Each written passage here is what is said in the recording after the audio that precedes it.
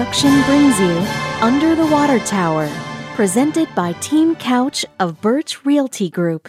And now, here are your hosts, Matt Crane and Derek Biglane. Good afternoon, Matt. Good afternoon, Derek. Coming to you on a beautiful, absolutely gorgeous Monday afternoon here. You said it was 58 degrees when you woke up this morning? That's exactly right. 58 degrees, wonderful, beautiful sunset on the east side of Hernando. I told you off air, just started sitting on the back porch and enjoying that before Evelyn gets up and before I wake my 15-year-old teenager up, which now takes 3 times to wake him up. So a bit of a slow process, but really enjoy the sunrise every morning. It's really pretty. I know, it was Christmas morning, of course, coming off the first full football weekend with all different levels playing. Just a wonderful, wonderful weekend of football. Watched a lot of it. Both went to the Grove, and then, of course, Sunday just had it on in the background doing everything I was doing. Who dat? Yeah, Saints pulled it out. Never an issue. I mean, when we trailed. Falcons, man. Yeah, I mean, you can't let the Falcons have any success on the first. But they did show a stat right as the fourth quarter was beginning. The Falcons were terrible in the fourth quarter last year, and nothing changed this year. And we'll definitely take it as Saints fans. They finally started to play a little bit of offense in the fourth quarter and got it done. It's amazing how that works when you start calling plays that push the ball down the field. Let your quarterback play? That's amazing. Let your quarterback play. It's amazing. I mean, let me get this straight. Jameis Winston can throw the ball down the field way better than Drew Brees can at the end of his career. The whole reason Jameis is part of the Saints is to move the ball down the field. Let's just run between the tackles and throw short stuff for the first 3 quarters. With a quote-unquote tight end. Well, don't give it to your best player. Right. So the only reason he scored a touchdown was our bowling ball running back, tight end guy, Taysom Hill. But I just get so frustrated when those guys make millions of dollars to call plays, be good coaches, and have months to prepare. And the first 3 quarters of that NFL game, I'm like, what in the world did y'all do for 8 months? Yeah. It's ridiculous. It was good to see. It was a good win, of course, playing the Falcons, who just love to give up leads. Sure.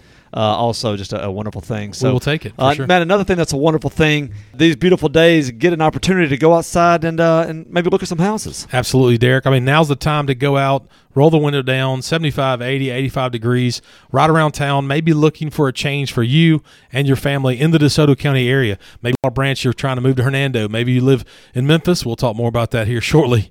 It may be the time to move out of Memphis, and that's going to be part of my word from the weekend. And if you're wanting to make a change, whether you're buying or selling a home in DeSoto County, please consider contacting our 2022 presenting sponsor, the #1 real estate team in DeSoto County for the last 13 years. I'm speaking, of course, about Team Couch of Birch Realty Group. They possess over 66 years of combined real estate experience. They have thousands of closings since 2009 on the buying or selling side of residential real estate. They were also recently voted DeSoto's best for the 5th time. There have been some changes in the market, whether it be interest rates or that type stuff. The residential market has definitely slowed down, and now's the best time to work with a realtor with decades of experience, and Brian and Terry definitely possess that. They can help you for the entire process of listing your home, buying your home, working with interest rates when it comes to closing, working with closing attorneys. When you have thousands of closings since 2009, you've definitely seen a lot when it comes to residential real estate, and Brian continues to press myself and Derek on that when we read his ad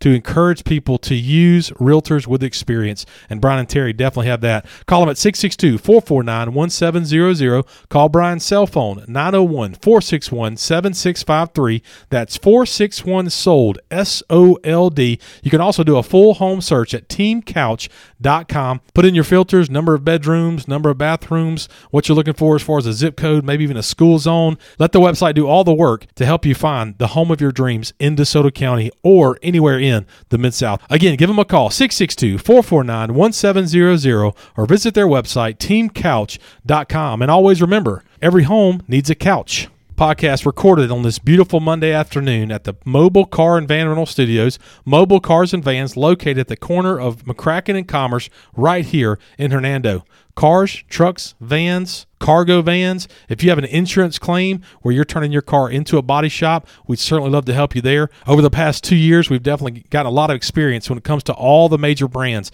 State Farm, Farm Bureau, Progressive, Geico, all the major brands. We can assist you when it comes to turning your car into a body shop. If you know any friends or family members that are turning their car in for a transmission need or anything like that, or maybe they're traveling for a football weekend or traveling during Thanksgiving or Christmas, please give Mobile Cars and Vans a call at 662-469-4400. 662-469-4555. That's 662-469-4555. Thank you for a wonderful summer. Thank you for all those that did shop local and spend their money locally. We are ready to serve you for all your fall travel needs and definitely Thanksgiving and Christmas. 662-469-4555. Mobile, cars, and vans.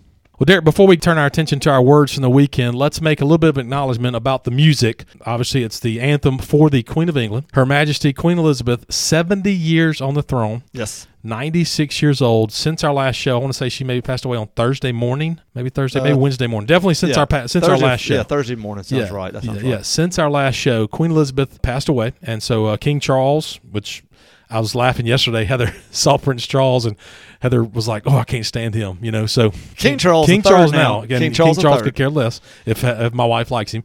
But anyway, King Charles is now on the throne. Queen Elizabeth, like I said a second ago, 70 years on the throne, mid-20s, early 20s. Yeah, 2025. Yeah, right. Would have been 24, 25 years old. Wow, can you imagine being the monarchy of of a country at 25 years old? I know what I was like at 25 years old. It would have been. Of course, she was probably a little more polished than we A were. little more mature.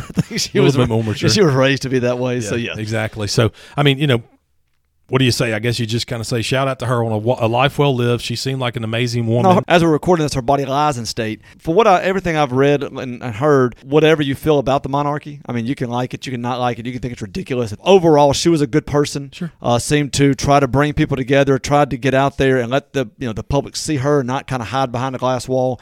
So it seemed like no matter what you think about the position, that people liked her. And so that's to go to live a wonderful life and to die and to be a well liked and really not ever take a position.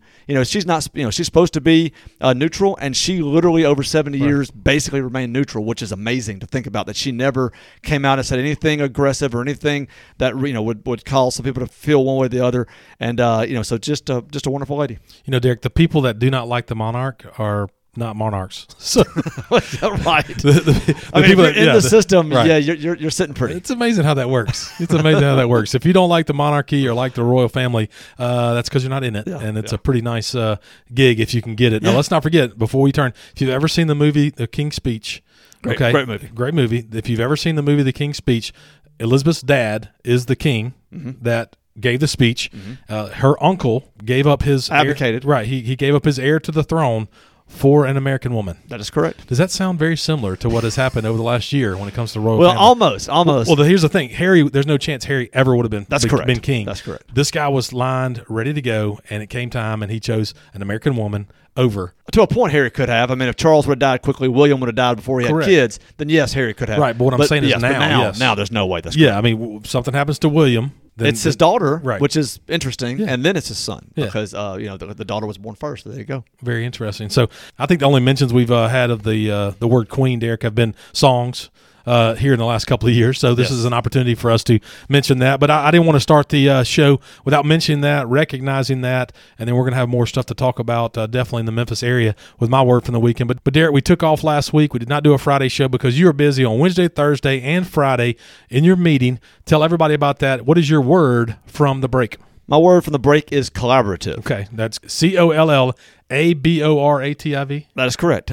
We had a collaborative meeting. So basically, this is what I mentioned, and I'm not going to bore you too much with the actual meeting itself, but it was a collaborative meeting between the 10 states coming together to try to advertise, improve, draw attention to the Great River Road, which is what our commission is set to do. And, of course, the Great River Road runs from Lake Itasca in Minnesota all the way down to the Gulf of Mexico. You can literally travel the road. Now, it's given different names in each state, but, I mean, there is a connective road that you can drive all the way down, and that is what our committee is meant to do. And so for Mississippi, as part of this, coming out of this, we're going to hopefully be seeing several things that we're going to be promoting over the next 3 to 5 years. But what I want to say right now from the collaborative meeting that we had is that if you're listening to this, if you're one of our many listeners and you're listening to this, and you are deciding, okay, what can I do for a quick weekend trip? What can I do, maybe for a long weekend trip over the next, year? Like if you find an empty weekend or a long weekend with these holidays that are, seem to always be on Monday or something like that, get out and travel Highway 61. That's just for bankers. Just for bankers. Yes, okay, sorry. if you're in the federal government, state government, or a banker, right, and you're listening to this. If you work for the federal, state, or work for a bank and get 87 holidays a year, please travel the 61 highway. Go ahead, Dave. All right, so Highway 61 and Highway 1. Those are the two river roads in Mississippi. If you need, please email us at underthewatertowerinfo@gmail.com. If you want kind of an itinerary, I can give it to you. You could talk to people if you know people in the Delta. Clarksdale gets a bad reputation, but a weekend in Clarksdale, there is a lot to do. I mean, you can go there. There's the Delta Blues Museum. There's the Quapaw Canoe Company. There's several things you can do over there. Cleveland, Grammy Museum. Delta State. Well, that's Delta State. That's the college, but I'm talking about they have all kind of activities to do in and around the downtown, which has really been revitalized. I mean, you can go to Greenwood, of course. You can do a night down there at the wonderful hotel that they have in Greenwood. Then you can go to Greenville. Greenville's got a lot of cool, a couple museums to see. Got a lot of things to do. Got Doe's Eat Place, which you can eat at, which everybody raves about for steaks and that sort of thing. And again, this works all the way down. I mean, you've got Vicksburg. I mean, that's a whole weekend there with the military cemetery. You've got wonderful houses to tour in Vicksburg. They've got a wonderful river museum there. Other things to do, and then work your way to Port Gibson, which was too beautiful to burn. They've got several things to do in Port Gibson, all the way to Natchez, which of course is my hometown, and I can give you days to do down there. So I won't stick on Natchez, but Natchez, if you've never been, please go see it. And then finally ended up in Woodville, which we have a new commissioner from Woodville, and I knew Woodville was a cool little town, and it kind of ties in with St. Francisville, the West Feliciana area that you're familiar with. They really do a lot of joint things together.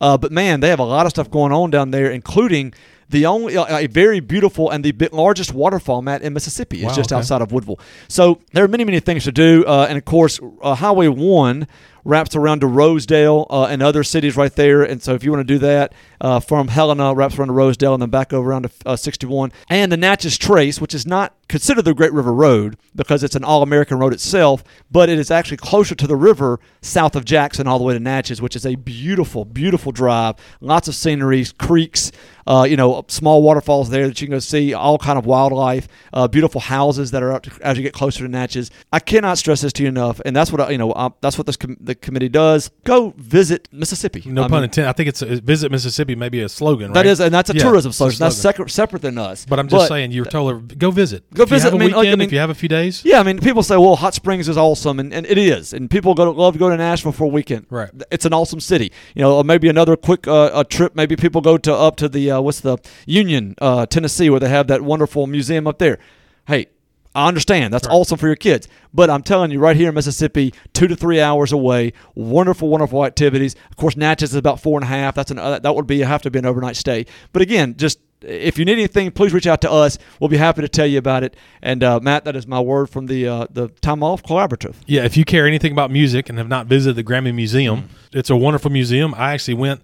I had to take Hannah Grace down to a choir concert, and so for practice she had to come back that night. So I was there for 4 or 5 hours by myself, and I went to the Grammy Museum and toured it all by myself. Could go slow and really enjoy that. But I mean, music. The state of Mississippi has a massive history when it comes to music in the South, in the U.S. over the last 60, 70 years, and that's what the Grammy Museum is all about. The Grammy Museum has you say quote unquote newer music the last 50 years, and the Blues Museum, just 45 minutes north of that in Clarksdale, which is everything starting around the 1900s. I mean, just all the blues artists are in there. I mean, go see. I mean, they got the guitars, what they wore. They've got the rare photos. So just a wonderful area. Go down the Great River Road, Highway 61, Highway 1, and enjoy it. I'll switch it to visit Mississippi. Period. There you go. Go see Mississippi. There's so much wonderful, beautiful, amazing things to do in Mississippi. Derek, my word is a bit different. I definitely wanted to mention the different things happening in the Memphis area since our last show. Of course, we recorded on Monday, released on Tuesday, and then on Wednesday night, I'm wrapping up youth group, and I'm getting done with our usual Wednesday night stuff. And Heather sends me a mention that just kind of says, "Hey, hustle home or get home, or where's Wilson? Let's get him home too." And most people know what I'm talking about that are listening to this show. So my word for the weekend, or my word from the break, is going to be fear, because it put a fear in all of us last Wednesday night when a 19-year-old person decided to Facebook Live, decided to go on a carjacking and murdering rampage around the Memphis area, and fear was, I didn't know anything about it till 8 o'clock. His first killing was 12:56. Yeah. which is amazing to me that we didn't know anything for 7 hours. We didn't know anything like that. If you don't know what I'm talking about here in the Mid-South, that's what happened last Wednesday. And between what we talked about on our Tuesday show, Derek, we talked about what had happened with Eliza Fletcher in Memphis. I think the city of Memphis and the Mid-South in this area has definitely had a sense of fear for the last 10 days or so. And it just really upsets me because fear does not win and evil does not win. Good is always going to win versus evil. I was very moved and interested to see the number of people that turned out at 4 o'clock in the morning on Central Avenue last Friday morning. Heather went and ran with a group of ladies. I know there was another group of ladies that we know on the eastern side of town that all met up. Those are the type things that are very inspiring to me because good people that have the same values, that have the good is going to defeat evil mentality, we have to be strong. We have to be together to win. Fear is my word from the weekend because it definitely has been a part of this area for the last 10 days, and we have to choose strength and choose to live in an area where law and order matters, and people can't just do those things. We have to live in an area, a part of the country, to where if someone is sentenced to XYZ, they serve XYZ, and that's just another. Some people might be listening to this show and be thinking that I'm having a political talk. That's just common sense talk to me, in my opinion. So anyway, fear is my word from the weekend. It's not one of our typical joyful ones that we typically do. But UTW podcast listeners, please know, and I said it yesterday at the table service, good defeats evil every time. The battle has been won. Jesus Christ died on the cross for our sins so that we can be in eternity with him. And we have to not allow fear to overrun us in Hernando, the Mid-South, the U.S., all across the world. We have to win, and good is going to defeat evil. It is very scary, but as you said, that the good has won, and we can't stop living our life. We've got to live a life, and just hope the police do a job. Of course, South Haven police were involved directly in the capture, and so we thank them and anybody listening that that would be involved with the South Haven Police Department. Thank you so much for. There was a reason he turned around and went back to Memphis, right? Because he was probably too nervous, too scared to go any further south. He just grabbed a car, went back north, and then of course was caught. And this is this is not a political talk. It's not a black and white talk. We have to elect people and be behind people that think the same way we do from a standpoint of safety. Mm-hmm. Our families, our businesses, our churches, our homes have to be safe, and we need to elect people, push people to be in leadership positions that have those same type feelings. I was in an Uber on Friday with a very nice young lady in her mid-20s, born and raised in Memphis, and she was just disgusted with what has happened and what the last 10 days have been like. And Memphis people should be angry and upset and say no more. And I'm hoping that they don't live in fear. And part of that fear is talking about politics, political fear of what may happen to you should you say the right thing. And that's that's another way to put it. And now look, if you listen to our show for a while, we typically don't talk a lot about political things or choose one way or the other on type stuff, Derek. And part of that's going to be our Alderman meeting. Thank you to the Board of Aldermen. Thank you to the Mayor for back-to-back days of Alderman meetings. Catch us up on that, Derek, since our last show, the meeting from last Tuesday, and then also a Wednesday meeting, further non-adjourned meeting for budgets. Go ahead. Yes, the last Tuesday regular scheduled board meeting. We're going to go pretty quickly through this because there is a lot of stuff to cover. Plus, again, as Matt mentioned, there will be 2 meetings that will make up our news portion of this week. So the first thing they did, Matt, this is going to be, I know you're going to be so excited for this, September 26th through September 30th will be Stormwater Awareness Week. Stormwater Awareness Week. That's just add it to the calendar. Yes. let's put that in our shout-outs and so forth. Is Jackson, Mississippi water? They'd kill for some stormwater right now. Any water. Any water. I saw a tweet or something. Did you see it? What the lady said? This is my water in Jackson. Oh yeah, I saw that. Basically, it was coffee. It looked exactly what it looked like. Coffee was coming coffee. out. She was getting her kitchen sink was now a Keurig. So that's how it works. September 26th to September 30th will be Stormwater Awareness Week. Next, there was an Excel by 5 MOU. Not really much discussion on that. It was passed. Next was the animal shelter loan for $785,000, looking to bid it out to different banks to try to get the lowest bid and see, kind of what the best rate would be. But a motion was made by Alderman Chad Wicker to table the discussion to put the loan out to bid until the budget meetings on the next night. So he said, look, this is kind of part of the budget. I have some questions. We could do this now, but I'd kind of like to make it part of the budget talk the next night. So it was tabled and pushed to Wednesday night. So we'll talk about that in just a second. Next, the old fire engine that we talked about on our last Tuesday show was deemed surplus, and then it was offered to Duck Hill for $5,000. Correct. The only thing that was kind of changed in that, a motion was made to put the $5,000 toward the principal of loan debt. So not just to throw it in the general fund, but to actually use that, the proceeds made from the sale of that fire truck to put toward loan debt. The next item on the agenda, the USDA Forestry Grant Program. There was a potential to get this grant for a $20,000 grant to help bring the code enforcement officer to a full-time position. So in the budget, there was going to be a full-time position added for a code enforcement officer, and so this would help toward that salary, $20,000 toward that salary. It is shown in the budget that was going to be discussed the next night and would help to offset that. That was approved. The city obviously then approved to apply for the MDEQ grant. We talked about this. This is the MDEQ that you have to go ahead and apply for to get the ARPA funds. Obviously something they did. They approved it. Next one was they approved the $273,433.55 for the lowest bid for the Fort Creek and Creekside Boulevard projects. So this was shown in the proposed budget. So again, if you're in those neighborhoods, they will be looking to do that for that project. Tegra Medical was next. We mentioned this. This is they were actually for the tax exemption. Correct. One for 5 years, one for 9 years. That was passed, but that again does not include school tax. Correct. They will continue to pay the school tax. The next, the sewer trunk line for Hernando West MOU for cap loan to fund it. So this was needed to be done. In other words, we know it's coming. They've already approved it. They've got the loan, but they actually had to do the MOU because it was part of the approval process. That was needed to be done to start the funding. Next, the Dogwood Hollow Sewer Project. It was approved to advertise for those improvements, so that'll be coming up here the next 30 days for advertisement. Next was the Chapel Grove water line. Now, this is the water line down Robinson Gin Road, the new subdivision coming in right there across from the ball fields. The developer will put in the line, but again, the city had to figure out the right-of-ways. And so they go ahead and told Joe Frank Lauderdale to go ahead and start securing those right-of-ways so they can go ahead and get that, be able to get that, whether they have to pay for it, some kind of in-kind something, and then the developer can go in there and put the water line in, which the developer will pay for the water line in full. That was approved. Next one was the AWG construction bond release.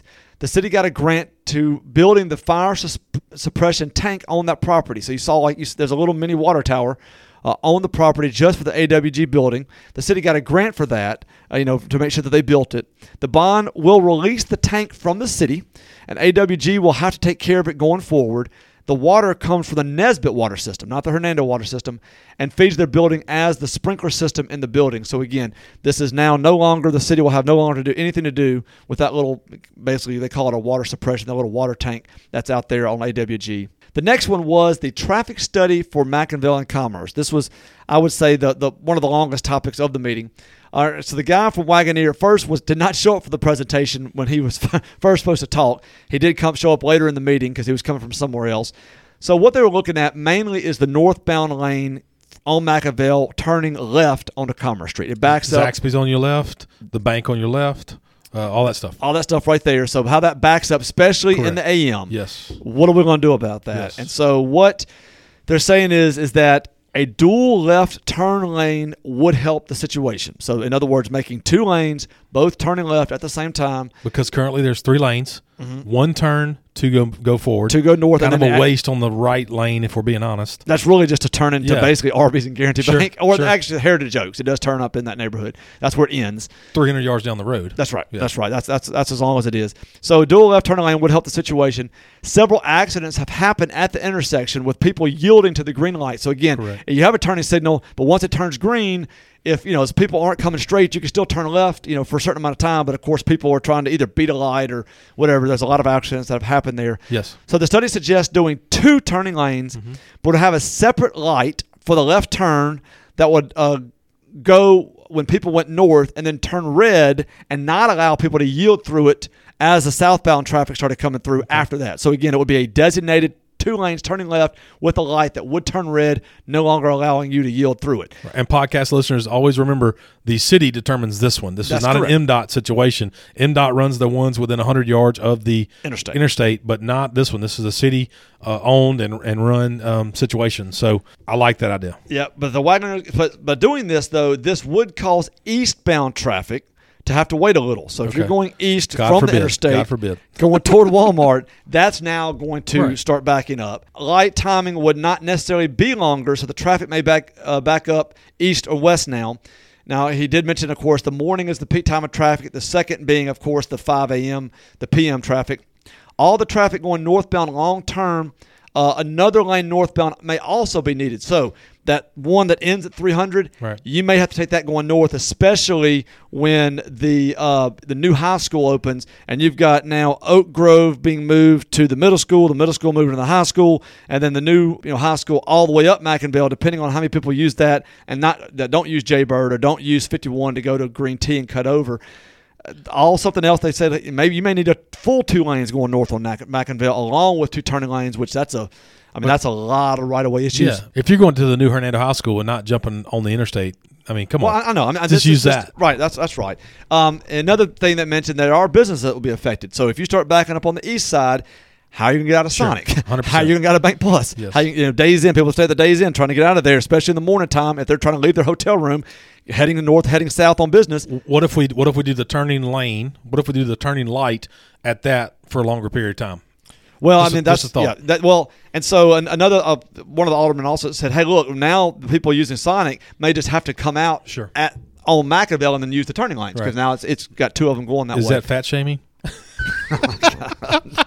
No. You said something about being backed up. What about Back That Thing Up? What a great song. What a jam. It's a wonderful It's a wonderful song. If you don't know that song, something's wrong with it. Is it called Back That Thing Up or what? No, it's not Thing. Oh, use a fine young woman. Oh, my bad. Yeah, okay, not Thing. It's Piece not that together. Thing. My bad. But, it's got a couple dollar signs. Dollar sign. There you go. Cover dollar. It was made for dollar signs. If you know what I'm saying. Go ahead. Keep going. So and then of course the businesses there were an issue. Right, sure. Then also an issue is the fact that we can all agree to this: the state does determine, as you mentioned, the lights in and around the interstate. They are not timed correctly. Correct. Yes. They are all over the place. You've got going, coming, turning. Left, turning on McCracken, turning off McCracken. You get off the interstate, you immediately have to slam on your brakes because that light right there turns red. So there's a lot of stuff going on. The mayor mentioned that there is discussions right now on retiming those lights, and so the guy, the gentleman from Wagoneer said, "Hey, look, you may want to have us in discussions with them to try to maybe tie all of this together. Yes. Hey, the city's doing these lights over here, maybe looking, and so whenever this is all done." We need to have a complex plan looking at making sure the state times these to also match the one over here at Commerce in Mackinville. So what they asked for is him to bring it back again with those conversations to see, and they want a possible cost associated right now with just the 2 northbound turning lanes. Restriping the 2 turning lanes, changing the light out for having 2 turns, that type of stuff. Yeah. So that's so they're going. We don't know how long it's going to take, but they asked him to bring it back. So sometime in the upcoming months, he'll bring that back with again. They're not going to look to bid it out yet. They just want to see, okay, how much will this cost? And and because we got to have a long-term solution for this absolutely. problem. I like it. Good for the board knowing it's an issue. Like you said, wrecks have been happening there. Let's get it fixed and see what we can do. And it's going to be frustrating for everybody, the changes, but let's get it done and kind of try and get that northbound traffic off of Mackinville as quick as we can.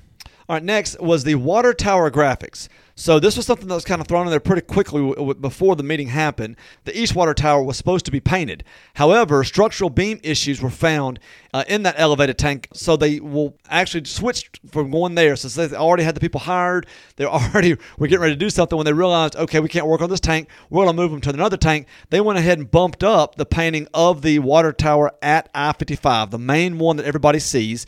It is currently, if you've seen it, I know, Matt, you've seen it, it's being pressure washed over the last week or so. And so the change was asked to be done quickly. So the question was, what do we want it to say? Yeah, so it looks very nice already done. Yeah, the pressure washing looks great, but that's like, okay, this is the main one everybody sees. So when you're going north and south, this is the one you see. What do we want it to say to represent our city, to advertise for the city? And so there's a lot of stuff thrown away. And does it need to say Hernando, home of the Tigers? Does it need to say have paw prints on it? What does it need to, the aldermen wanted to have something unique and different to be able to celebrate Hernando. And so they kind of went back and forth, had some ideas, and basically left it to Alderwoman Natalie Lynch to take over the design of the water tower, what it would look like as long as it didn't cost too much money, and to basically have her pick it out, have her kind of go with a final design to recommend to the aldermen, and they would kind of approve it just by email or whatever. She did that, reached out to her over the weekend, said that they did get it approved, and that the water tower will say Hernando, so the word Hernando, right, in a certain font, and underneath will say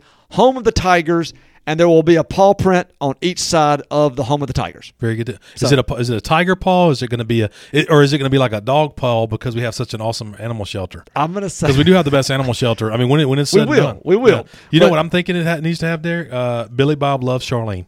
Oh, in John Deere What Green. a great song. Only in John Deere Green. Now, Can look, we please? Because that would Billy Bob Loves Charlene would be awesome. Hey, and if you're in on the people, joke, everybody over the age of 35 would love that joke. Great song. Also, R.I.P. Joe Diffie, by the way. R.I.P. Joe Diffie. Yep. And we would also need to make sure we had on public record that they wanted him to paint it in red, but he chose John Deere Green. That's it. I love it. I mean, there you go.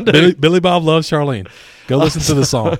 But alas, we're not going to have that. We will have Hernando with Home of the Tigers, 2 paw prints. It's going to be in black, all black. Because if you chose more than one color, it was a lot more money. So, and that paint's going to be good for 8 to 10 years. Okay. The final thing on the budget for the Tuesday night meeting was a discussion of the Public Works budget. Go ahead and iron out the issues to then send it to Wednesday night. So what the Public Works director, what he's asked for, he was asking for a full-time field inspector engineer and 4 more employees along with that for 5 new employees total. These would be for subdivision and infrastructure inspections to keep up with the new developments.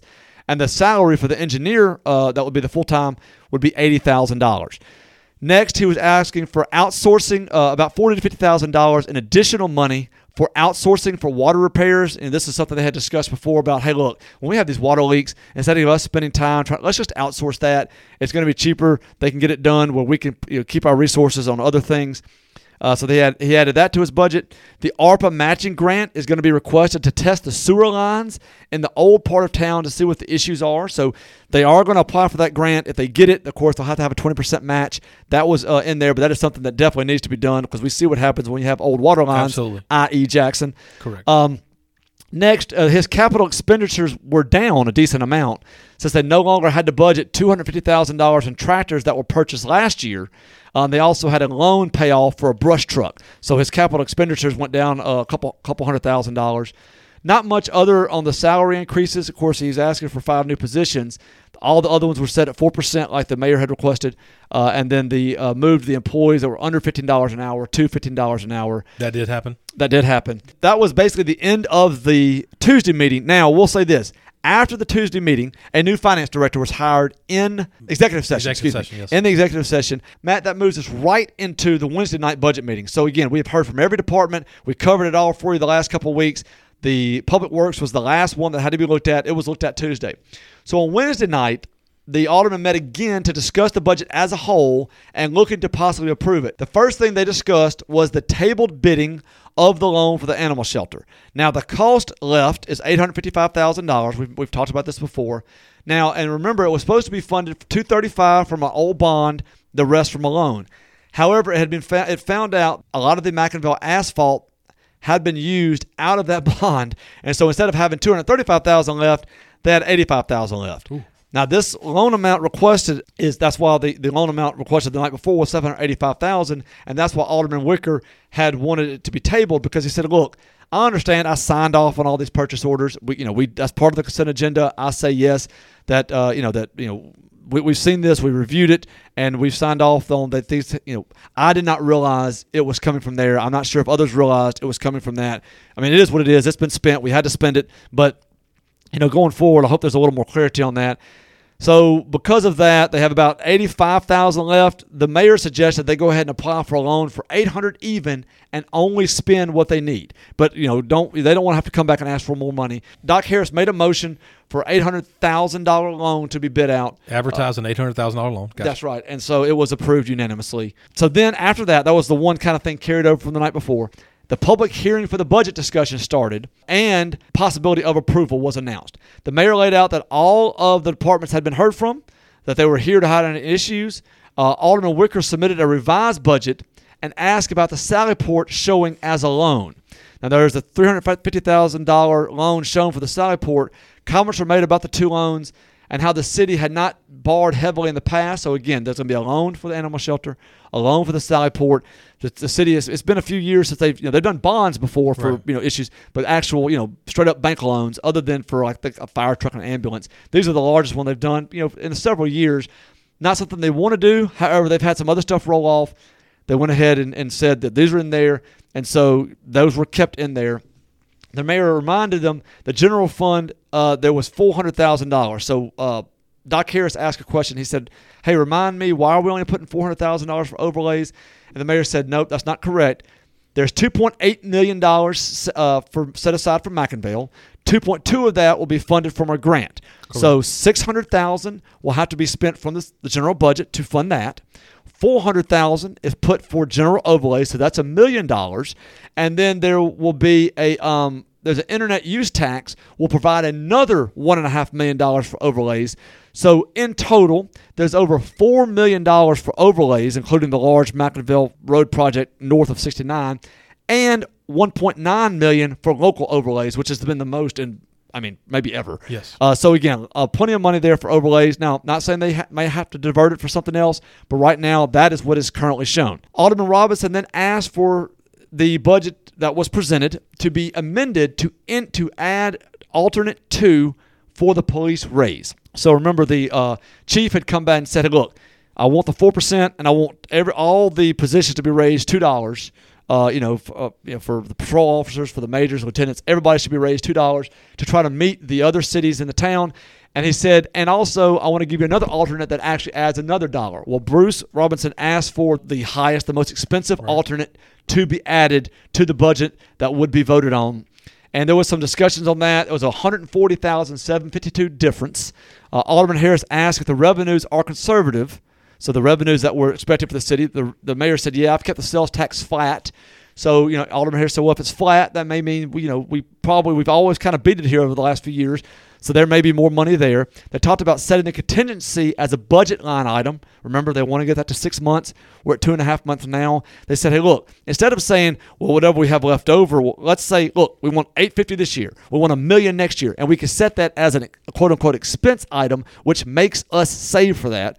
Everybody thought that was a great idea, so they're going to put it around $850 this year. And so they really want to watch that going forward, and they asked for quarterly updates on where they are with their contingency. Sure. So that's something that you may see over the next year. Alderman Piper then mentioned that he wanted to land in the middle of some of the alternates. So as they're getting closer to kind of, is there a motion to be made? He said, look, I understand we want to do all this stuff, but I'd rather land in the middle. I want to make sure we can keep our contingency. Alderman Robinson then said he then made a motion to approve the budget that was now presented, including police alternate 2, with the highest increase and the salaries discussed during the executive session and all 4% raises. So that's what the motion that was made. It was seconded by Doc Harris. And on a roll call vote, it was 4-2. Alderman Piper and Alderman Wicker voting no. But of course, with the 4-2 vote, the budget was passed for 2022, 2023. This will be announced with no tax increase at the same time, and you should see that advertisement this week since, of course, it needs to be made known by September 15th. All those little intricate things. A lot of moving around and different things. Gosh, I will always you'll never see me running for alderman or something like that. That's just not going to happen. That's just not interesting to me. But thank you to all those people that do look at those things. Natalie Lynch could sit there and look at a spreadsheet or a budget sheet for hours and not fall asleep like I would. I would have checked out after about 3 minutes. So approving the budget for 2022-23. Here we go. We're off and running. The fiscal year starts October 1st, and here we are. Let's move forward for the overlays and all the different things that they said. My most important thing, Derek, is getting the water tower painted. Let's get this done. Let's get this done. Pause on there. Thank you, men and women, for everything you do when it comes to the Board of Aldermen and city business. We definitely appreciate that. Podcast brought to you by Holland Insurance. Holland Insurance was founded in 1981 and has been staffed with local industry experts who are eager to make a difference in every life they touch. Working with some of the largest insurance companies in the world, Nationwide, Liberty Mutual, Progressive, Travelers, Safeco, Blue Cross Blue Shield, Humana, Aetna. Simply give Holland Insurance your budget, what your needs are, what your insurance needs are, and they try and pair you up with the best company when it comes to working on your property, casualty, health, life, or auto. Give Bruce Robinson or Jerry Holland a call today at 662-895-5528. Again, that's 662-895-5528, located in South Haven, but ready to serve anyone in DeSoto County. Call them today, 662-895-5528, Holland Insurance. Derek actually had an opportunity to visit with a lady who works in Memphis, but she lives in Hernando, lives in an apartment here in Hernando, has a 6-year-old child, and she mentioned to me just earlier, about an hour and a half ago, hey, never been there, but we went to the farmer's market for the first time. I didn't tell her that they advertised with us or tell her anything like that, and she raved about the farmer's market for 2 or 3 minutes, and so it felt really good to listen about our seasonal sponsor, the Hernando Farmer's Market. She said we will definitely be back, possibly every weekend, and really, really excited. Her 6-year-old child had a wonderful time. And so, again, always a shout out to Gia Matheny and their team for transforming the Hernando Square every Saturday morning to our seasonal sponsor, the Hernando Farmers Market. It's a place to shop, it's a place to gather, but more importantly, it's a rare chance to experience the rich simplicity of a Mississippi small town. It's truly a fresh, local experience. Now with over 50 vendors on the historic Hernando Square each and every Saturday morning from 8 a.m. to 1 p.m., the Hernando's Farmers Market welcomes Clayton Farms, Jones Orchard, Kills Country Market, 6N Tubbs Bagels, Precision Sharp, Miss Pat's Homemade Pound Cakes and Yeast Breads. Those are just some of the vendors every Saturday morning ready to serve anyone, any age, looking for something. Get out to the Hernando Farmers Market this Saturday. It'll run all the way through October, and then they'll do a special farmers market for the Dickens of a Christmas that Derek and I will begin to talk about quite a bit in the coming weeks, coming months. Thank you to our seasonal sponsor, the wonderful asset that is the Hernando Farmers Market. Get out this Saturday, 8 to 1, and support the Hernando Farmers Market. So no DeSoto County shout-outs from last week. But Derek, our Tuesday show always talks us to the DeSoto County Fact of the Week, brought to you by Rob Long and his staff at the DeSoto County Museum, open 9 to 5, Tuesday through Saturday, across the street from Bancorp South on Commerce Street. Admission is always free. They have wonderful exhibits, wonderful memorabilia from the past when it comes to DeSoto County. Please consider getting out today and supporting the DeSoto County Museum. Derek, tell us all about the Fact of the Week that Rob Long gave to us today. Well, Matt, with the recent crime wave that you talked about in your word from the break in Memphis, it's interesting to note that Mississippi had the nation's second lowest crime rate 57 years ago, North Dakota being the safest. This is according to the Times Promoter of June 1965. However, there have been a number of shocking crimes in Hernando over the years, none more famous than the murder of Bill Savage. The movie Natural Born Killers came out in 1994. Less than a year later, 18-year-old Sarah Edmondson and her boyfriend Benjamin Doris dropped acid and watched the movie and then went on a killing spree. One of those killed was Savage, a cotton gin manager at the Cotton Gin just outside of town on Highway 304. Native son John Grisham represented plaintiffs in a case brought against filmmaker Oliver Stone for producing a film that invited violence. The couple was convicted of the murders, but the case against the filmmaker Stone was later dismissed by a court after it had been allowed to work its way through some levels of the court system after appeals. Grisham himself, a great novelist, wanted to hold Oliver Stone accountable. Grisham argued even filmmakers had a responsibility for violent films they produced. The court said that movies in themselves nor directors could not be tried based on their subject.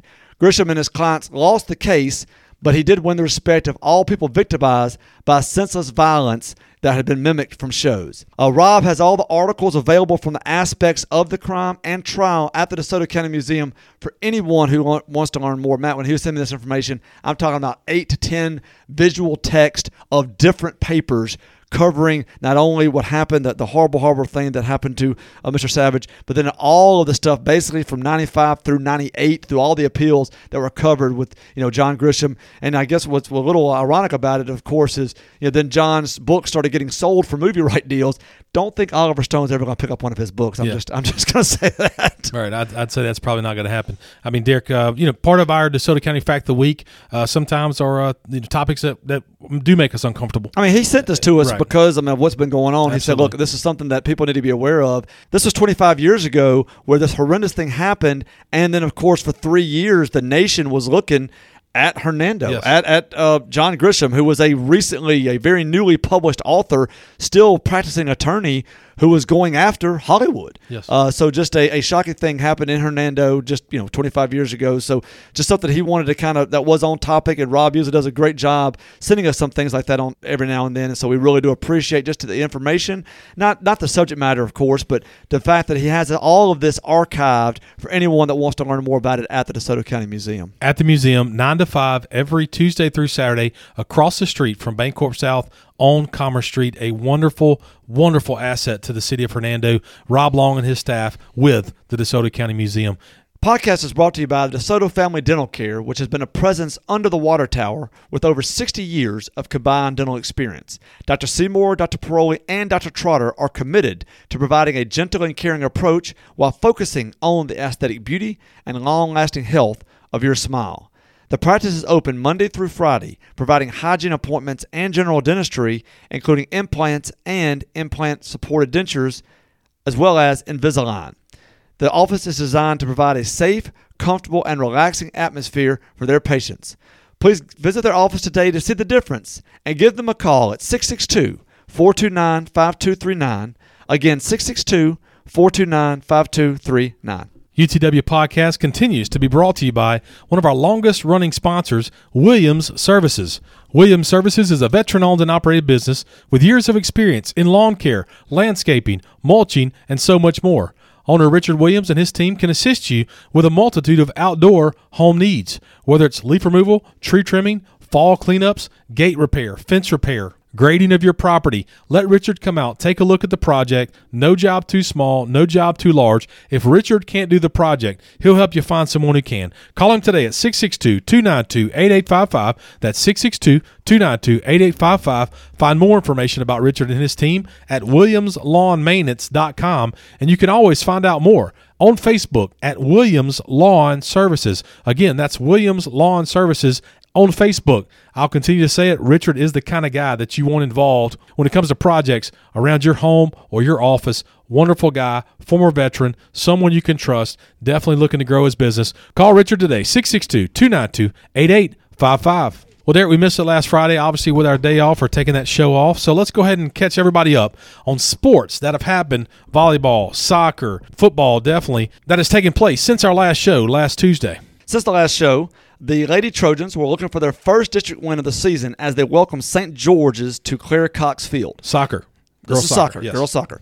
The game was a tight throughout, and regular time ended in a 1-1 tie, with Hayden Moneymaker having the only goal. Since a district game cannot end in a tie, the game went straight to penalty kicks to determine the outcome.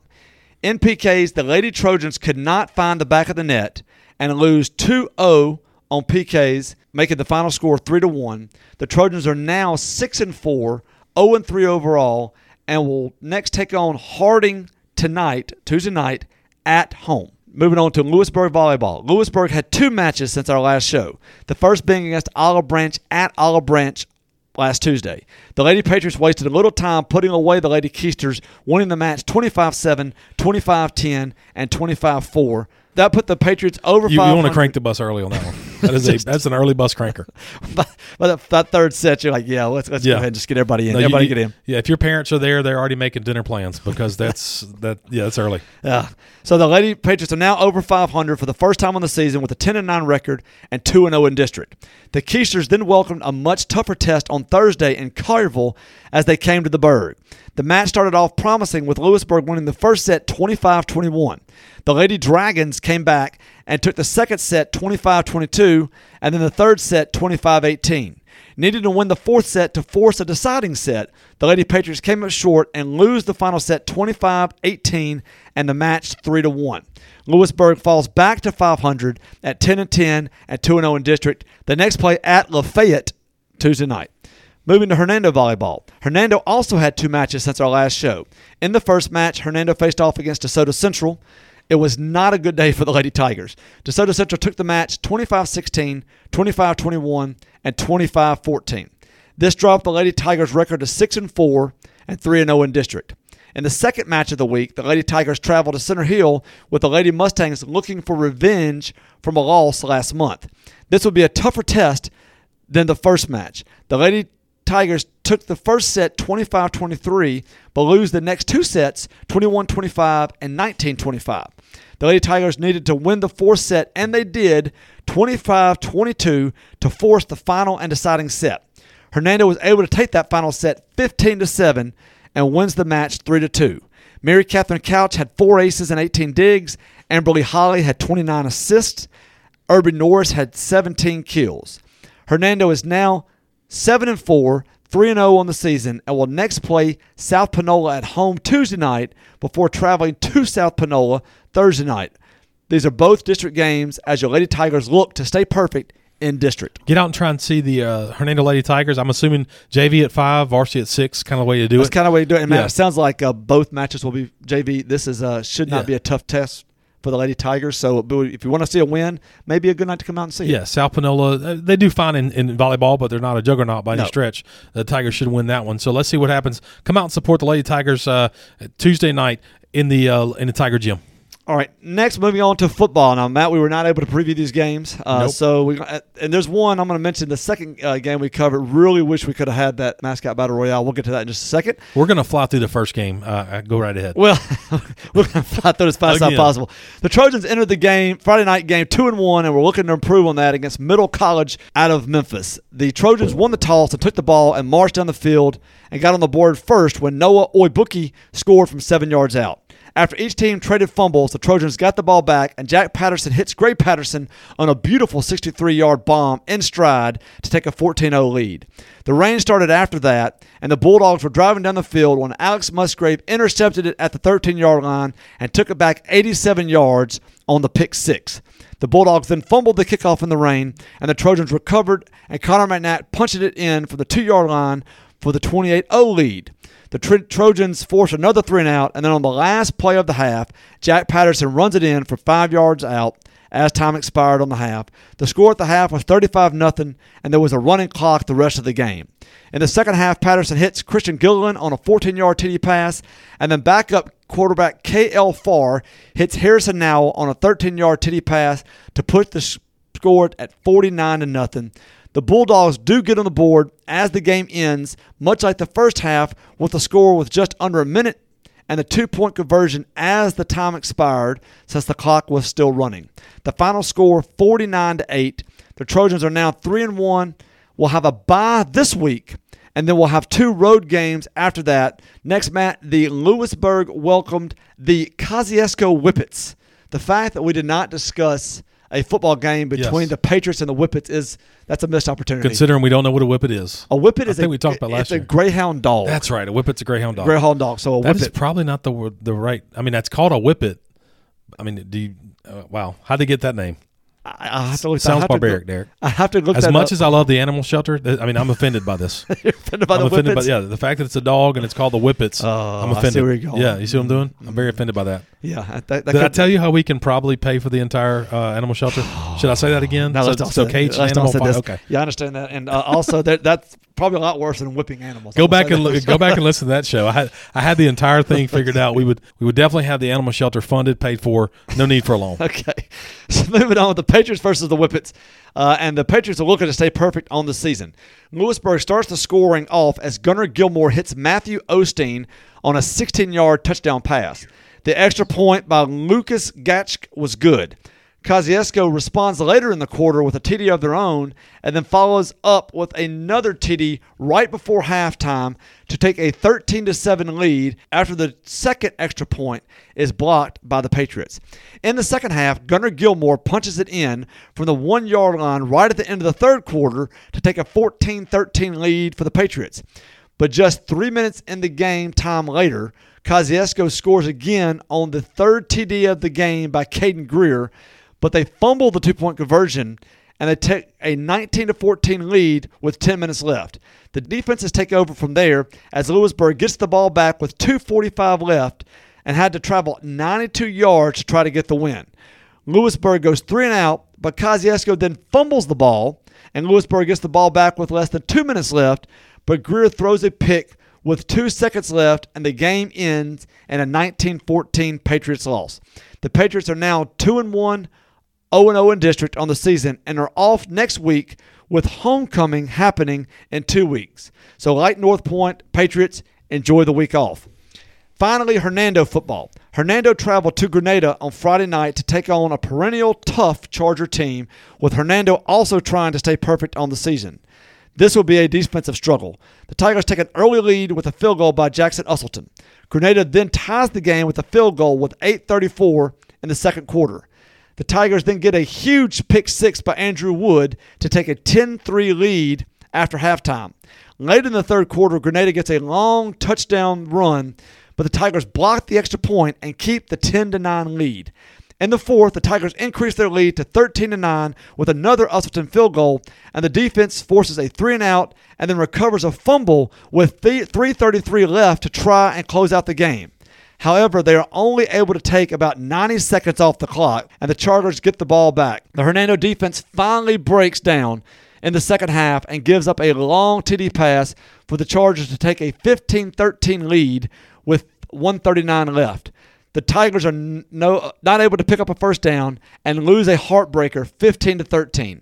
The Tigers fall to 2-1 and will face off against Malvern, Arkansas at home this Friday. Now, Matt, Malvern are the Leopards. The Leopards. So That's a good one. Can't wait to break down that mascot That's battle. That's the only game we can talk about. That's it. Lewisburg's off and North Point's off. That's it. While this show's a little bit long, our Friday show may be a little bit shorter because from a football standpoint, only have one game to talk about. We have one game to preview. Shout out to all the DeSoto County teams that we cover. Congratulations to North Point continuing to roll. Tough loss by the Lewisburg Patriots, and the Hernando Tigers definitely had a tough loss as well. Evelyn was part of a little cheer clinic on Saturday, so those kids will be performing on Friday night. So should be, hopefully the weather will be nice. It'll be a wonderful night out. It's also a blackout. Oh, it is a blackout. We'll announce that again. It's a blackout. Right, it is a blackout. So wear black on Friday when you come out for the Hernando Tiger football game against Malvern, Arkansas, who is undefeated. So looking forward to that. Yeah, they are undefeated. Pretty darn good football team. Looking forward to that this coming Friday night. Look, if you enjoy our show, our talk about Alderman meetings, our talk about facts of the week, or different things that you didn't know about DeSoto County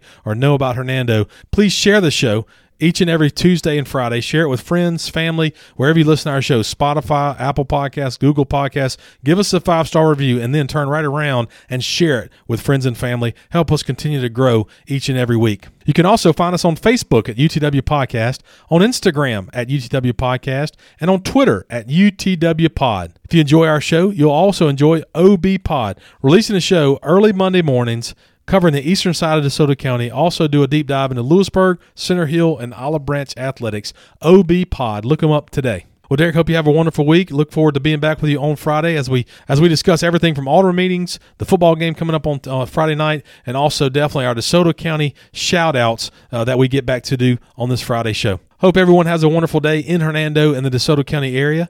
Derek, if there's nothing else, I'm Matt. And I'm Derek. Join us next time under the Water Tower.